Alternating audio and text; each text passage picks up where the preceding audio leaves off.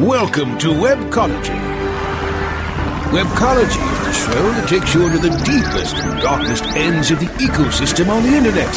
Our guides will take you on a journey into web marketing and bring you the experts and the information so that you can further explore the web marketing world.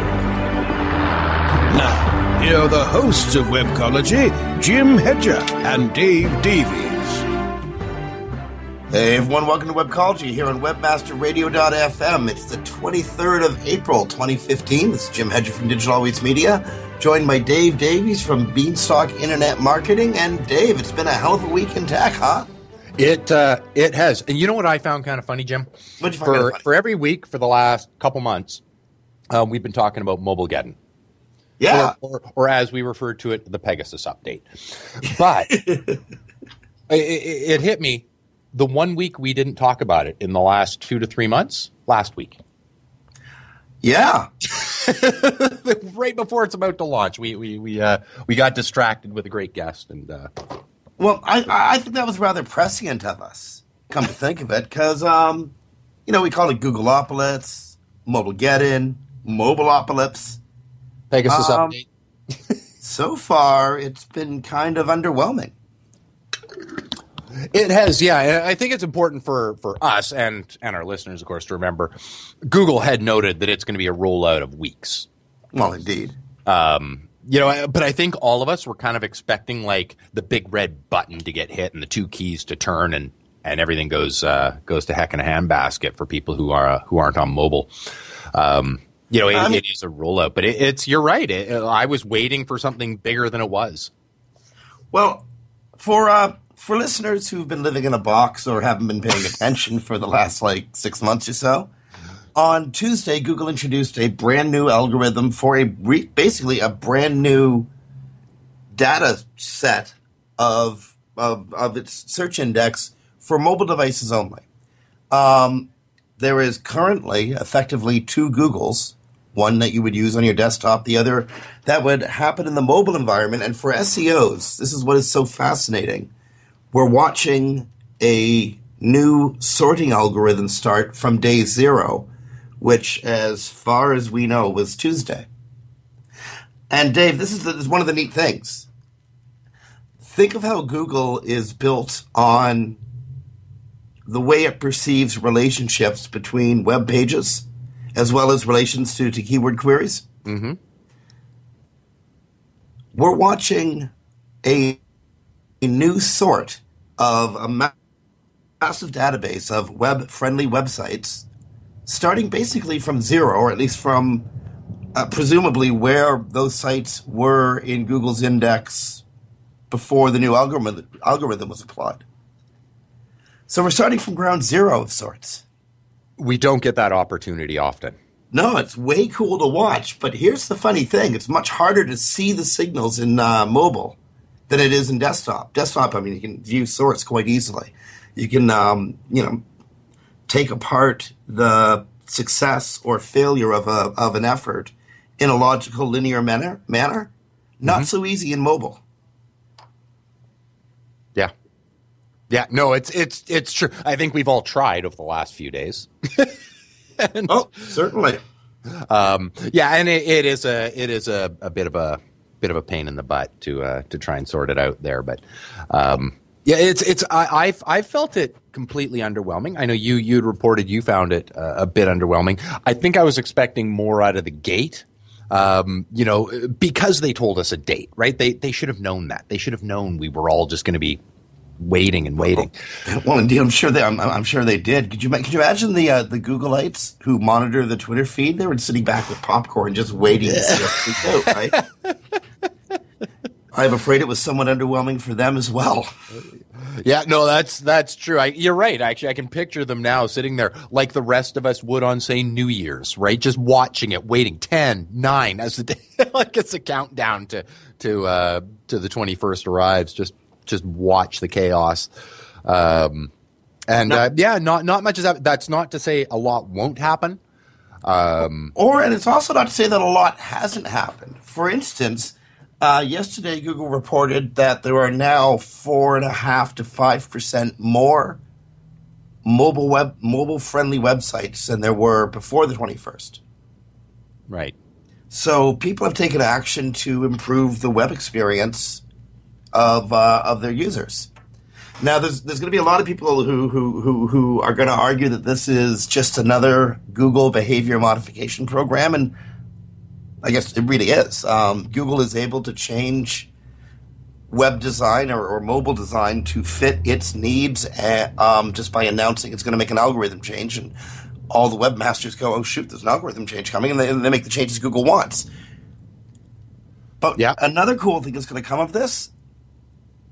Look at your mobile site, okay? And look at the way images are arranged on it, the way text is arranged on it. You're going to see a lot of refinement over the next couple of months as people start tricking out the way their sites should look on mobile. Yeah. No, you're totally right. It's funny. I'd never really thought that much about mine, right? Like I had a fine mobile, and I mean yours probably too. If I look at my mobile stats, they are not indicative of the norm, right? There's not a lot of people looking up, internet marketing companies on their phone in a hurry, right? Maybe in our blog area or something, but not a lot of people looking to hire an agency to do their marketing for them. In that kind of, so I haven't really worried too much about it. But as I'm helping clients migrate and this and that, mine's really started to bother me. It's for exactly what you're talking about. It's like, oh, well, now I've seen so much better stuff and I know how to do it because I had to do it over there. And it's funny. I like the version of Digital Always Media, the mobile version, much more than I like the desktop version. Just the way things worked out with the graphic and the H1 headers that I used. Yeah. It squinches in such a way that it looks like you're opening to the front page of a beautiful glossy brochure. Oh, perfect. Yeah, that's what I said. Now, if you look, that's when you're looking at landscape. When you look at it portrait, not so much. But landscape, it's gorgeous. I was so happy. Well, congratulations on that happy accident. So I'm pushing everyone mobile because mobile looks cool. And if you are going mobile, as a gajillion and one people are, I've said this a couple of times, but it's been about a year now. About a year ago, ComScore noted that there was more traffic doing Google searches on mobile devices than there were on desktop devices. Over half the searches conducted at Google in April 2014 were done via mobile. I guess it's mind-blowing. Yeah. So think about, and then we've been talking about this for years, whether it be mobile as we now see it over cell phones, or back in 2005 we were talking about computers getting smaller and smaller and smaller. Again, this is before the advent of the iPhone, but it's on the same way of thinking. Google has introduced a service yesterday called Google Fi. F-I. Maybe it's Google Fi. It sounds better saying Google Fi. It's a low-cost cell phone service that will guarantee no matter where you are inside the United States, it's only available inside the United States, no matter where you are, you will be on the very best Sprint or T-Mobile signal. And if there's a Wi-Fi hotspot nearby, you will automatically log into that Wi-Fi hotspot. Google says this will cover the entire continental United States. Their price point is just over $20 a month. And again, Google will guarantee that you get the best and lowest cost cell phone service by, again, making sure that you have the optimal network, or if there's an open Wi-Fi port, logging you into Wi-Fi. What do you think? I think it's really cool. I think it's really kind of scary. It has to happen. The days of being tethered to your desk are so long over. So you can now have a completely connected experience in virtually any urban area within the United States. I'm not guaranteeing this will work well in the desert, but It should work perfectly well in Los Angeles, even in areas that are like Wi-Fi deserts. Somewhere, a Sprint or T-Mobile signal or a open Wi-Fi signal will be present, and Google will hook you up with it. I think it's amazing. It's scary that Google is so large and is able to have so much control over the telecommunication experience, but at the same time, who else could do it? Oh, 100%. I mean, they have the complete infrastructure to get this done. So my question to you then, Jim, will be why? Why are they doing this? Oh, well, to take advantage of it, you have to have a Google membership. So you got to be part of the Googleverse to take advantage of it. So it automatically drives up the number of people who are part of the Googleverse. And then by the Googleverse, I mean anyone who uses Gmail, Google Analytics, Webmaster Tools, Google Hangouts, the application formerly known as Google Plus, or any other Googly service that you sign into. Yep. Google is all about getting subscriptions to its increasingly large host of, for want of a better word, lifestyle facilitation services. Love that. Words.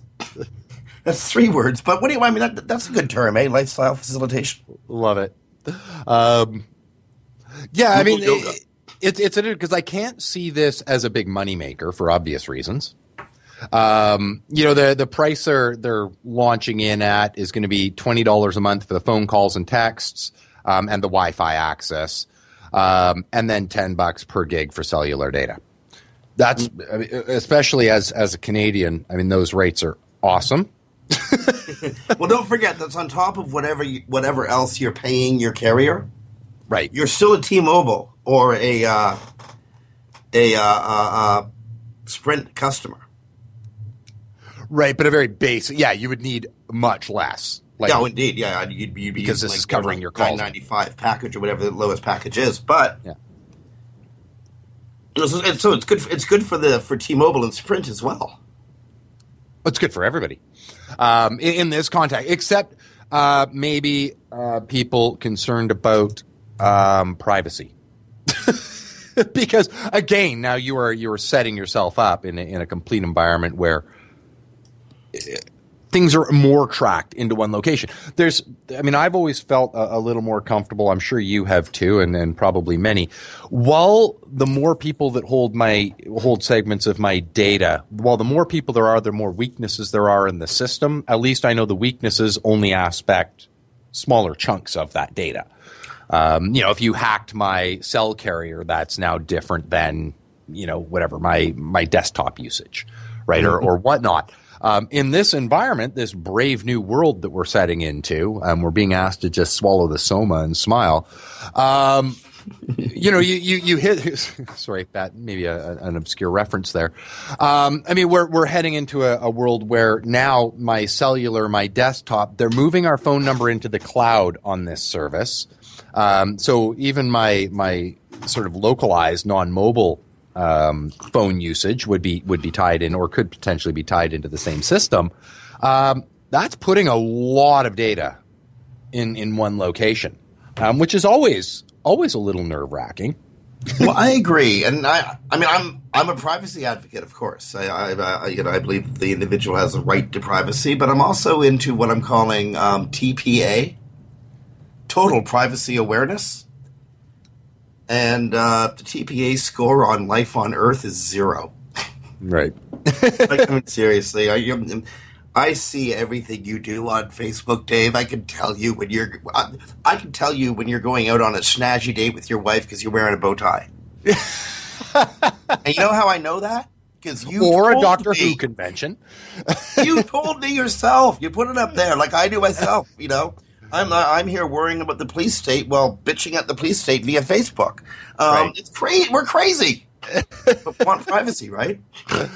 Right. I guess the thing is, and I think we all kind of view it in this way too. Anybody on the web in the context that we are is, I'm okay when I've chosen and when I understand the risks. I don't put up data on there's things you don't post on Facebook. There's things that could conceivably be on a phone call that you don't want Google to know about. We're SEOs, Jim. There's lots of stuff that I say on the phone that I don't want Google to know about. Use an Android. If you do, they probably know. Yeah, it's a good thing I just don't give out my cell number. Indeed. I never understand why Facebook keeps asking me for my cell number. Like, what's Facebook going to do with my cell number? Yeah, I know. Unless Mark's calling, I don't want you to have it. Right. I'm not even sure I want Mark to call. He can come on our show, though. Anytime.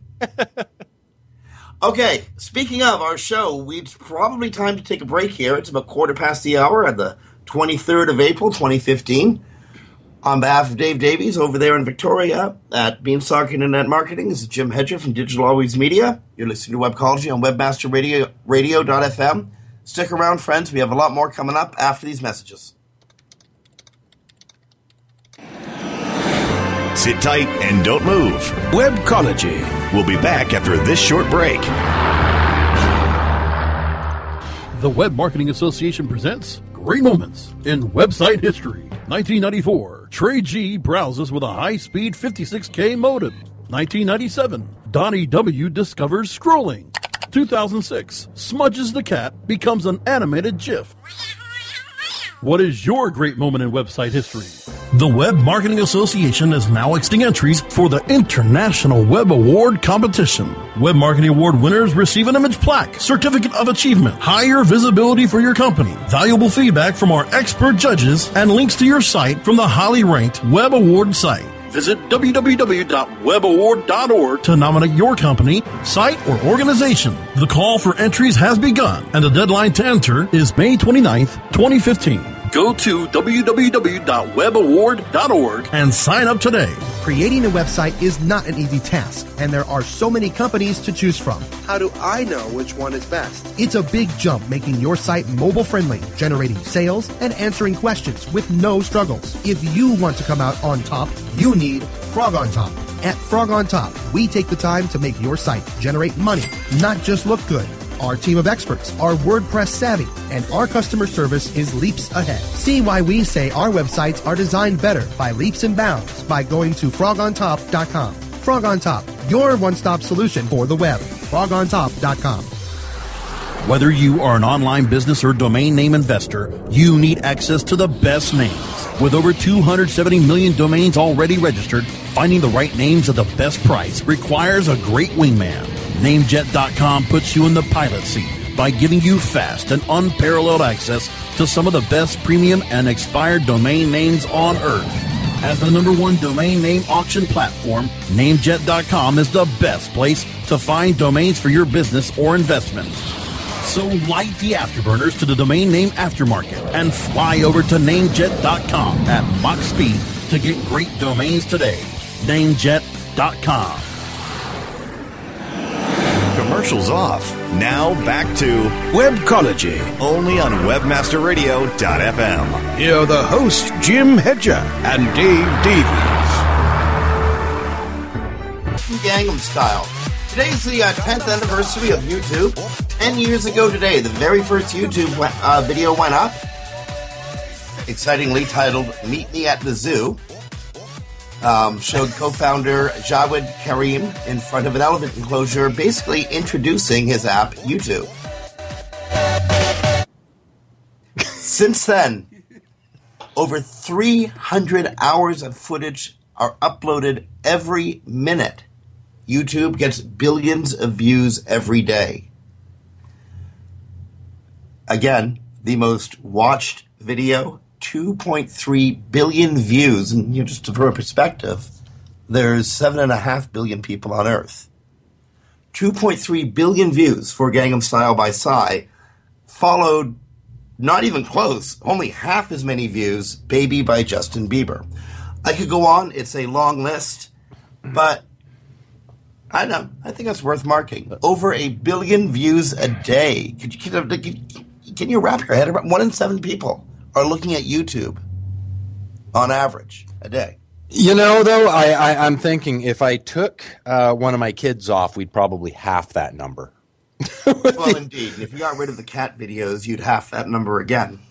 Well, indeed. I know, you know what, and it's taught me, it's funny how watching your kids can teach you so much about what you just wouldn't know about. I think we've chatted about it before, about the popularity of the speed runs and the walkthroughs on video games. It's amazing. When I think video games, I think, hey, let's sit down and do a little, whatever, Battlefield 1942. How's that for dating myself there?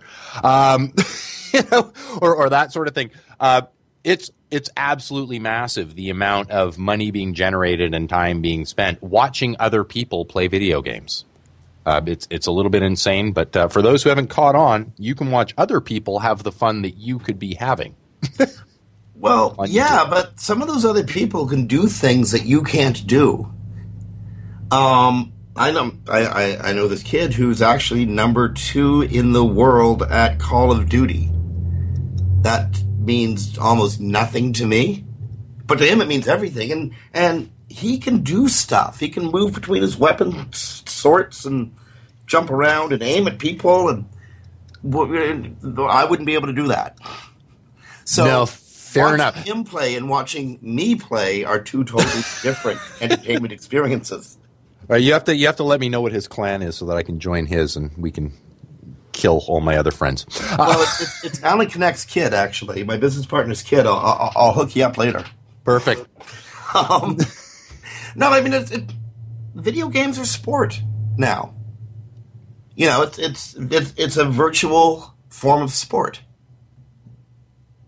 Now, right. I don't know about watching Minecraft builds. I can't imagine that's incredibly interesting, but maybe there's a story behind it. It's true, and they're explaining what they're doing and how they're doing it as they go along. I have watched them over my son's shoulder, and there is more to it than just a simple watch me play kind of thing. But You're of the age, Dave. Do you remember the amazement at the concept of the internet? Yeah. You know what? Actually, I'll be honest, Jim. First time I was on the internet, I hated it, and it was like 3 years until I even tried it again. And YouTube or Yahoo, circa 1990, probably 6, sucked. Indeed, it did. But just knowing that this application existed, and I'm thinking of those Minecraft videos or video games as sports entertainment. Mm-hmm. This is one of the things that we saw as a possibility back in the 90s. I remember when I had a cyber cafe, the underground on-ramp in Victoria back in the 90s, and we had 26 Pentiums networked, and people played Quake against them. And I thought, wow, if we could just export this to TV, I would own an arena. Because that's the way I think about stuff, right? Because who doesn't want to own an arena, right? Right. Canadian now that you that it's are. actually happening, there's people who make money by allowing advertisements in these YouTube videos. Mm-hmm. Again, mind-blowing. So if you're really, really good and you can tell a story, you can actually make a career. And I'm sure this is like being a rock star. 1 in 100,000 can do it. But, maybe you're that person. You can make a career telling stories via YouTube, even if it's about the Minecraft build that you did. Yeah, no, it's pretty amazing. It's pretty amazing, and some of them make some very good coin. Well, this is where we are, say, 20 years, 25 years after the introduction of the commercial web. Imagine where we're going to be 25 years from now. I mean, I don't even think we'll have, tools to get to the web. It'll just be in our head. Oh, yeah, because, just imagine 20 years from now, my kids are hosting a radio show, and they're talking about, when they're youth, we're talking about the birth of the commercial internet. Yes. They'll be referring to the world that we're wowed at right now as this cute little thing they had to deal with. Yeah. Well, we had to clean out all the legacy code, but, once that was done, we were able to put the internet in our brains. Indeed. Okay, speaking of legacy code, I figure this is a good segue to Incisive Media. Okay, I thought that's where you were going. What was the tip-off? Legacy code? Yeah. Incisive Media has sold ClickZ, Search Engine Strategies, and Search Engine Watch. They've been acquired by another company from the UK that's very much like Incisive Media, called, and somebody out there in internet land, please correct me if I mispronounce this, Blenheim Shallot, or Shalcott. I'm sorry, Blenheim Shalcott. Maybe it's Blenheim Shalcott. It's hard to tell, but I'm going to go with Blenheim Shalcott. So Blenheim Shalcott is a holding company. Through its portfolio company, Contentative. You always know when, it's a company full of MBAs because they have an unpronounceable name in English. Contentative. Through this holding company, this portfolio company, Blenheim Shalcott is going to, in its words, bring value to. They're going to. I'm trying to phrase this so it actually comes out making sense because it's corporate speak. Okay, Blenheim Shalcott says they look for high growth potentially large industry sectors, typically undergoing some market, technology, or regulatory discontinuity, where we can build scalable platforms that satisfy a significant customer need, resulting in strong and sustainable margins. You got all that? Yep. Okay. That's corporate speak from what I figure. It's corporate speak for, wow, you got a lot of pretty stones on that necklace. I bet you if we cut the necklace apart and shine those stones up, we could sell them for even more than we could sell the whole necklace for. That's how I read that paragraph. I don't know. What do you think? I'm really glad Incisive has let go of ClickZ and Family because I hated what Incisive was doing with them. But I think I understand why Incisive was doing it now. Yeah, I mean, some of their recent moves are making a little more sense, knowing they were looking at acquisition. Of course, there's the other side of that where it didn't earn them a lot of love in the community that I'll just refer to them as BC, would have probably been looking at to see whether this was going to be a good fit and be able to grow. You're right on your analysis, I think. I mean, basically, I just heard that as, we look for weak stuff that we can split up and make money on.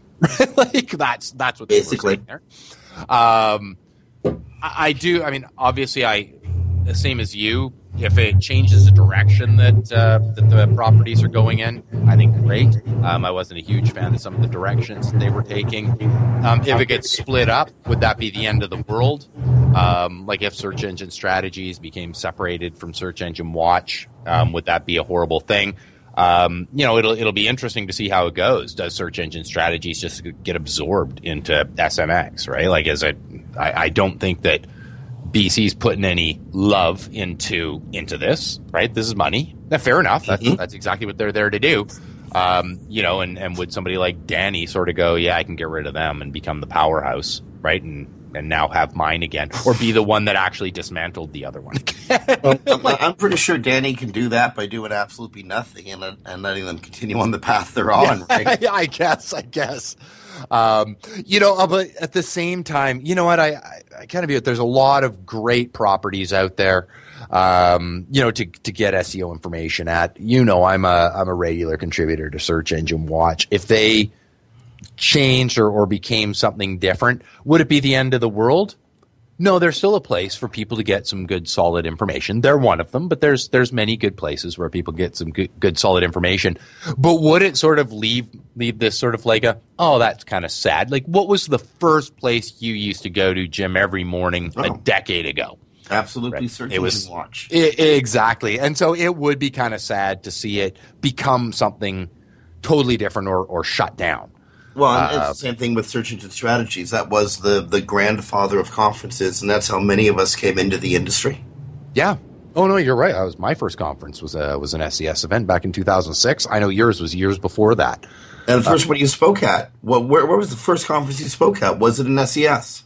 It was in San Jose in 2006, same one. And you know what? I haven't said it in a while, Jim. Thank you, because I had never been to one. I was solo there, and you helped me find some people to chat with, and made it a great show.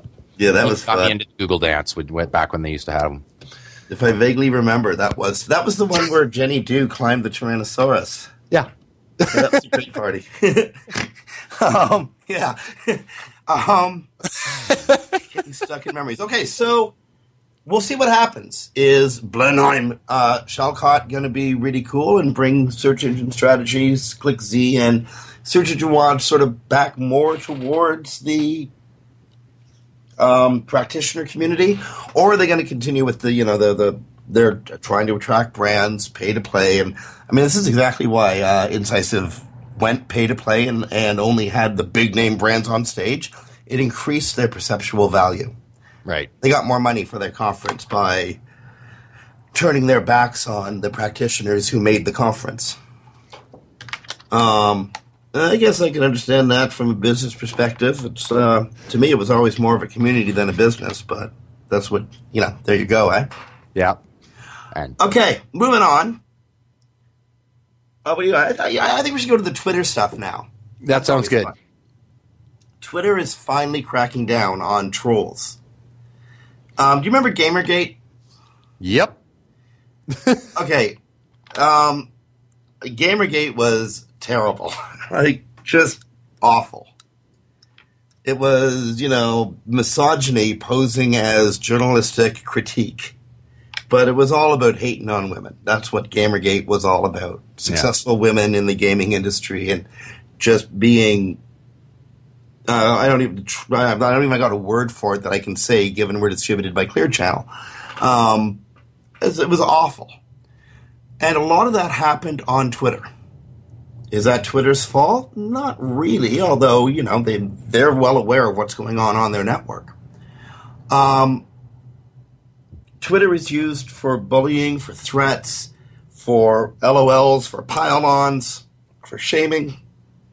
And, frequently that's just part of human communication, odious as it might be. But sometimes it goes way over the line. People get silenced. Good people get silenced because trolls, people who can barely string a sentence together, threaten them out of their role of commentator. Mm-hmm. I remember, years ago in the search industry, a very prominent woman got pushed out because some guys just couldn't handle a woman who was right, incidentally, who had an opinion. So Twitter's cracking down, and they will yank people's accounts if they, have threats of violence, promotion of violence, or just there's what Twitter has said, how they're going to do it and what they're going after is pretty vague. They will lock abusive accounts for specific periods of time. They're going to go after people for non-specific threats of violence, promotion of violence, and for outright racism. It's kind of good, although it's good luck catching up with that, Twitter. I'd like to see you do it, and the goal is to try to stop harassment, which is really easy to get behind. But there's a little part of me that worries, about the marketplace of speech and ideas. Now, I like the idea that Twitter will create a safe environment for people who were getting bullied and were getting pushed out. But does that mean they're going to be pushing out other people who can't articulate themselves well? Well, you bring up a good point, and it's always one, right? Like you hit a spot like this. And you think, you know what, this is a great idea. And if only I could be the one to make the rule as to what stays in and what gets pulled out, everything would be totally fine, right? Like and I'm sure we all would think that. If I decided, then we would end up with free speech protected unless you were being a total jerk. Yeah. Right? Well, sorry, I had to correct the word I was about to say, as you point out. But you can say that. You're allowed to say that word. I'm not, but you are. We both are. It does hit that line where does who gets to decide? I mean, we all know that there's some clear black and whites. Threats of violence. Okay, that's a line. Like, okay, we can all agree as a society that as soon as there's a threat of violence, yes, then that breaks line. But when you get into harassment, where is that line? For most of us, I can look at it and go, that's harassment. But where it's a large graying area from a light gray to a dark gray, and where is that line specifically placed? Where it's not just a disagreement. But it's now moved on to harassment, because you can't, somebody, goes to, at Beanstalk I think Dave's a jerk. That's not harassment. Sorry. And I know now people are going to do that, but, so maybe I should have used a different example. Don't worry about it. You don't got to do it anymore. But that's not. So where does it transition into something that an outside company has the right to block? I think I could see it. You think you can see it, but do I trust, an algorithm, or do I trust an outside property or people even to decide where that line should be? I think it's a sticky area. It needed to be addressed. I 100% agree that it needs to be addressed, but it's a really, really tricky area, and I wish them luck in navigating it properly. Yeah, indeed. And if this becomes a normal activity or becomes normalized, what's next? Now, again, in this instance, it's hard to argue against stopping people from harassing other people. But I can bet that people will be reporting harassment, right? Yeah. Have you ever heard of something stupid called swatting? No. Okay, now, don't ever do this. Kids at home, don't ever do. We are not advocating you do this. Don't ever do this. It's stupid, but people do this. Not that you should. You should not. Honestly, make no mistake. We're saying don't do it. People, when they get mad at each other, it happens, oddly enough, in the gaming world frequently, will call the SWAT team to the other person's house. Hey, there's a guy with a gun, and he's crazy, and he's locked in a bedroom, and he's got a hostage.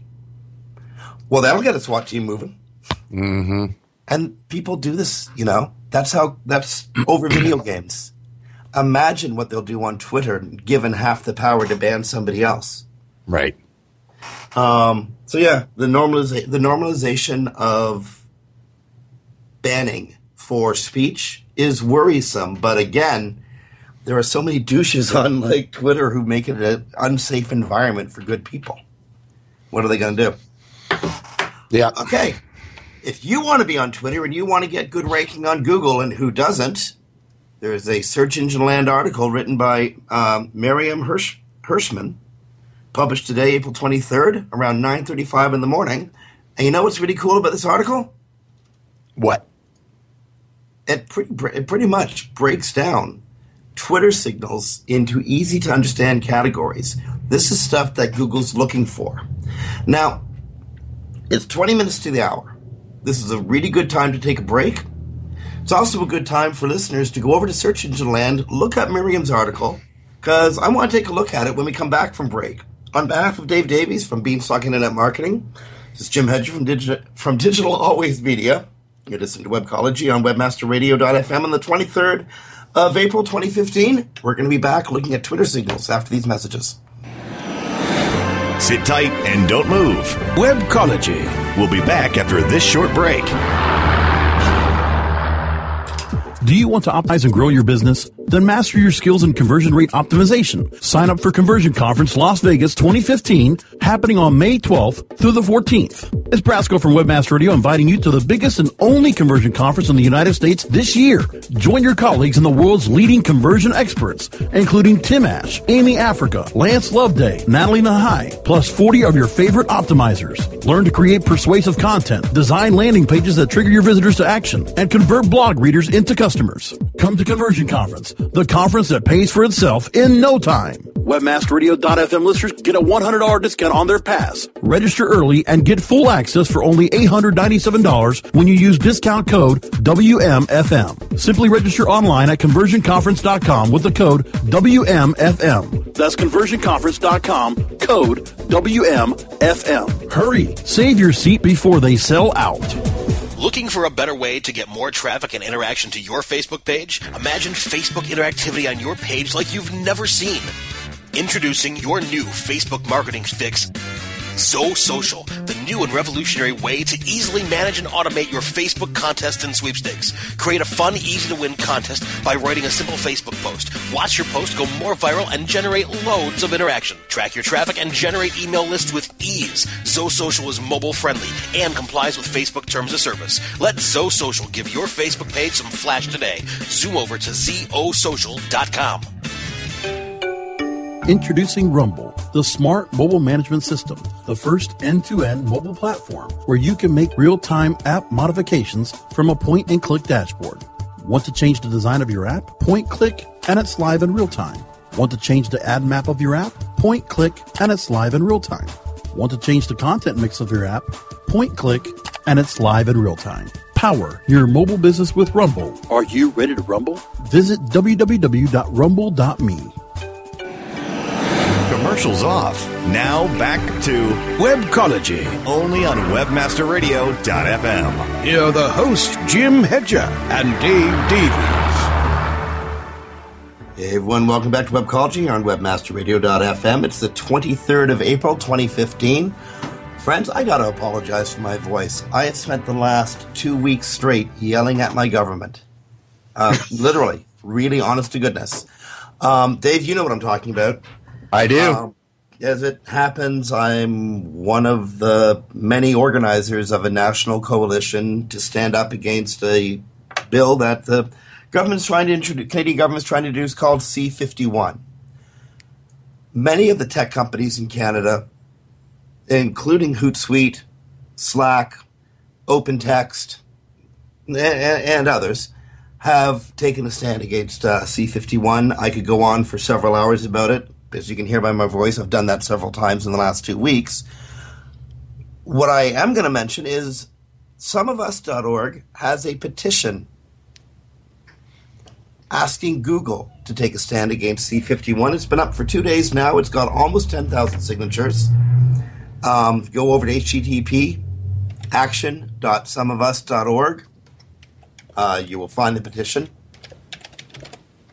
Folks, please check it out and sign it. C-51 will silence voices on the internet. It will silence free speech in Canada. It'll very likely make me stop saying stuff in Facebook, and people who follow me on Facebook know how entertaining that can be. Anyway, that's why my voice is messed up. Please, save Jim's voice, sign that petition. I shouldn't have to do this. It's 2015. We should have freedom of speech guaranteed in this country. Anyway, moving along. Don't want to spend a lot of time on that. I've spent too much time on it. I want to talk about Twitter and Signals. Google and Twitter made a deal earlier this year.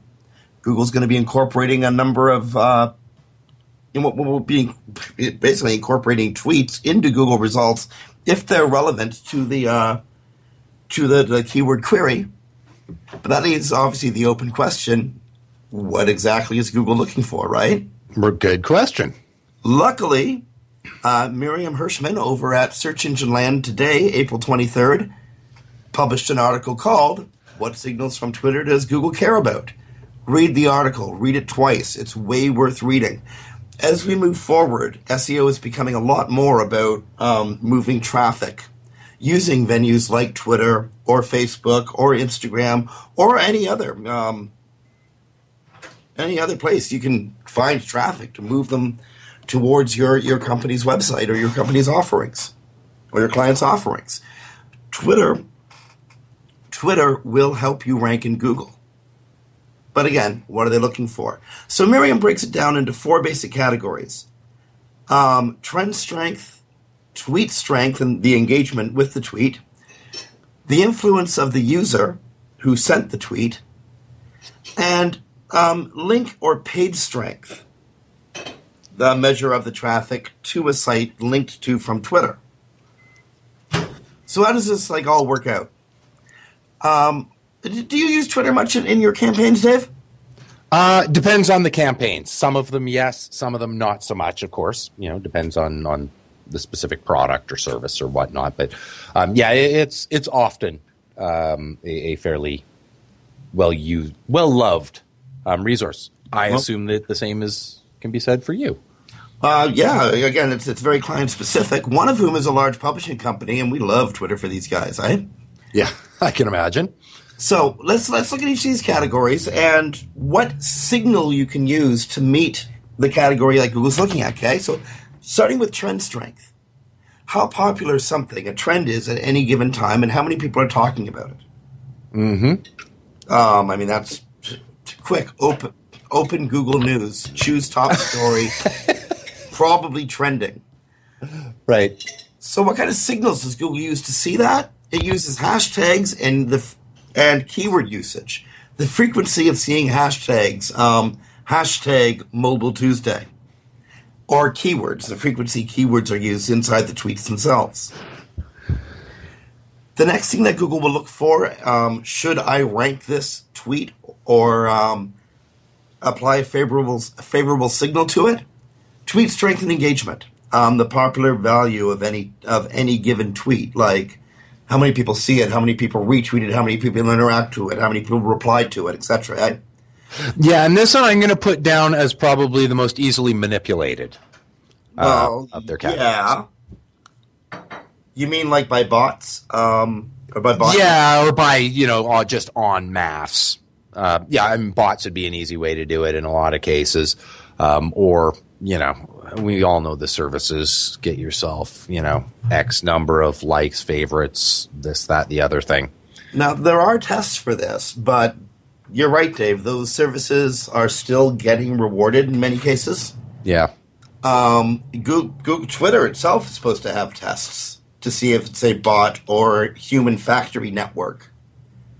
So if you are going to do that as part of your marketing efforts, fair play, I guess. But it depends. You will get caught eventually. Well, exactly. It depends how important your longevity is to you. Yeah, and don't get addicted. You can play with heroin, kids, but don't get addicted. That's the one rule. Okay, so signals that come from tweet strength, the number of impressions, the number of times people favorite, the number of times people retweet it. Most importantly, number of times the link inside the tweet gets clicked, or the video or image attached to it, either the video plays or the image gets looked at. Next, user influence. That should be fairly self-explanatory. Look at your Clout Score or whatever measuring tool you use. But if you're fairly influential, Google knows it. Right. You think of the way Twitter's set up. They track every movement of every one of their users within the Twitter environment and all the stuff that happens related around that user's profile. Mm-hmm. So Google and Twitter and Google know if you're very popular. And the signals there are followers, follower to following ratio. Are more people following you than you're following? How many lists are you included in? Are you an essential tweeter for X number of people? And how many times does your name get mentioned out there? So, you could have a lot of people retweet stuff that you put up. You could have even a lot of followers. But if you're not being mentioned frequently, then maybe you're not as influential as other factors of signals might suggest you are. So if you want to be a influential user, get people talking about you and become so essential to people's daily lives that they got to include you in a list to follow. Right. Lastly, and this is one that webmasters can work on directly. How does traffic behave when it goes to that page? Are people moving beyond Twitter, going to a web page, a landing page, and what do they do when they get to that landing page? So, Google's going to check the number of links to a specific page amongst a bunch of tweets about the same thing, and how many people click on the link. I'm going to take a step further and say Google is also going to measure what they do when they go to that page. Do they stick around for a while? Do they actually read information there? Do they bounce right out?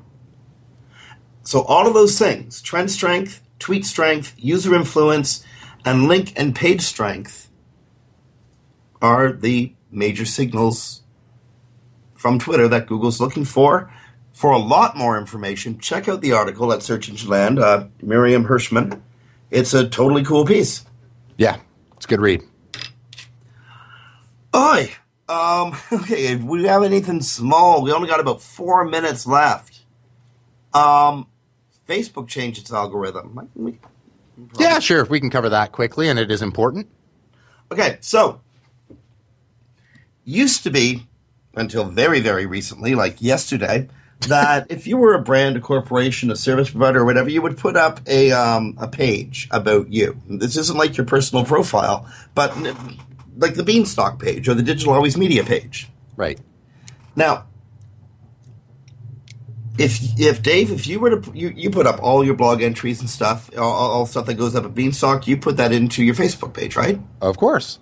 And you I see whenever it goes up, and I go over there and I click like, A, because I like your writers, and B, because I want to support a friend, right? Right. Well, the more people when I liked that, there was a good chance that other people in my network who were interested in technology or interested in, in what Beanstalk is about would also see it, whether they wanted to or not, just because they were connected to me and I liked it. That's changed. Facebook is lowering the value of those likes, which is kind of neat because Facebook actually sold a service where you would acquire more likes. Mm-hmm. I don't know, maybe it was one of those factories in the back streets of Shanghai. I don't know. But Facebook did sell a like service. So this is going to harm one of Facebook's own services. The reason they made this change is people were complaining that stuff that their friends were interested in were coming up in and clogging their news feeds, and they weren't necessarily interested in it. So what is sort of, if Facebook ramps down one signal, it stands to reason they're ramping up another, right? Yeah.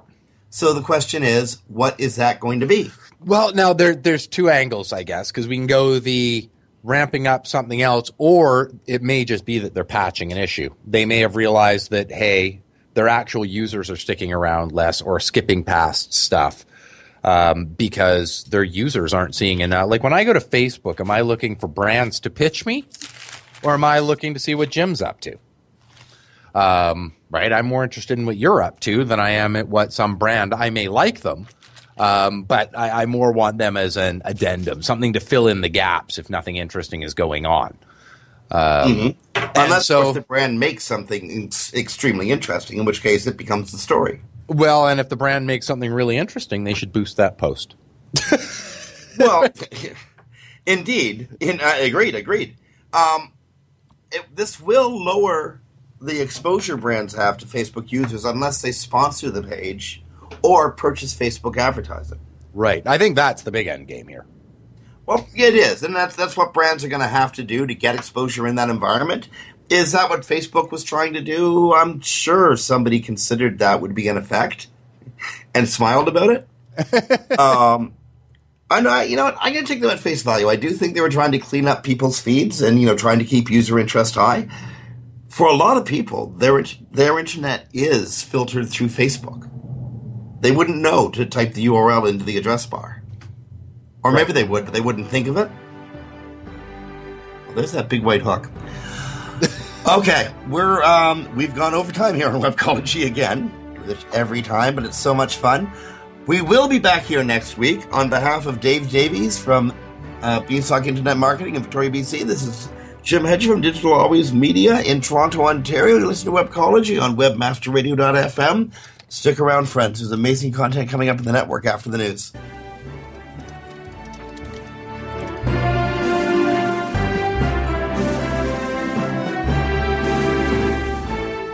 This has been a presentation of WebmasterRadio.fm, the world's largest business-to-business radio and podcast network. We welcome you to sample past episodes of this program, as well as our complete library of programs, on demand or on the air via our 24/7 live audio stream at www.webmasterradio.fm.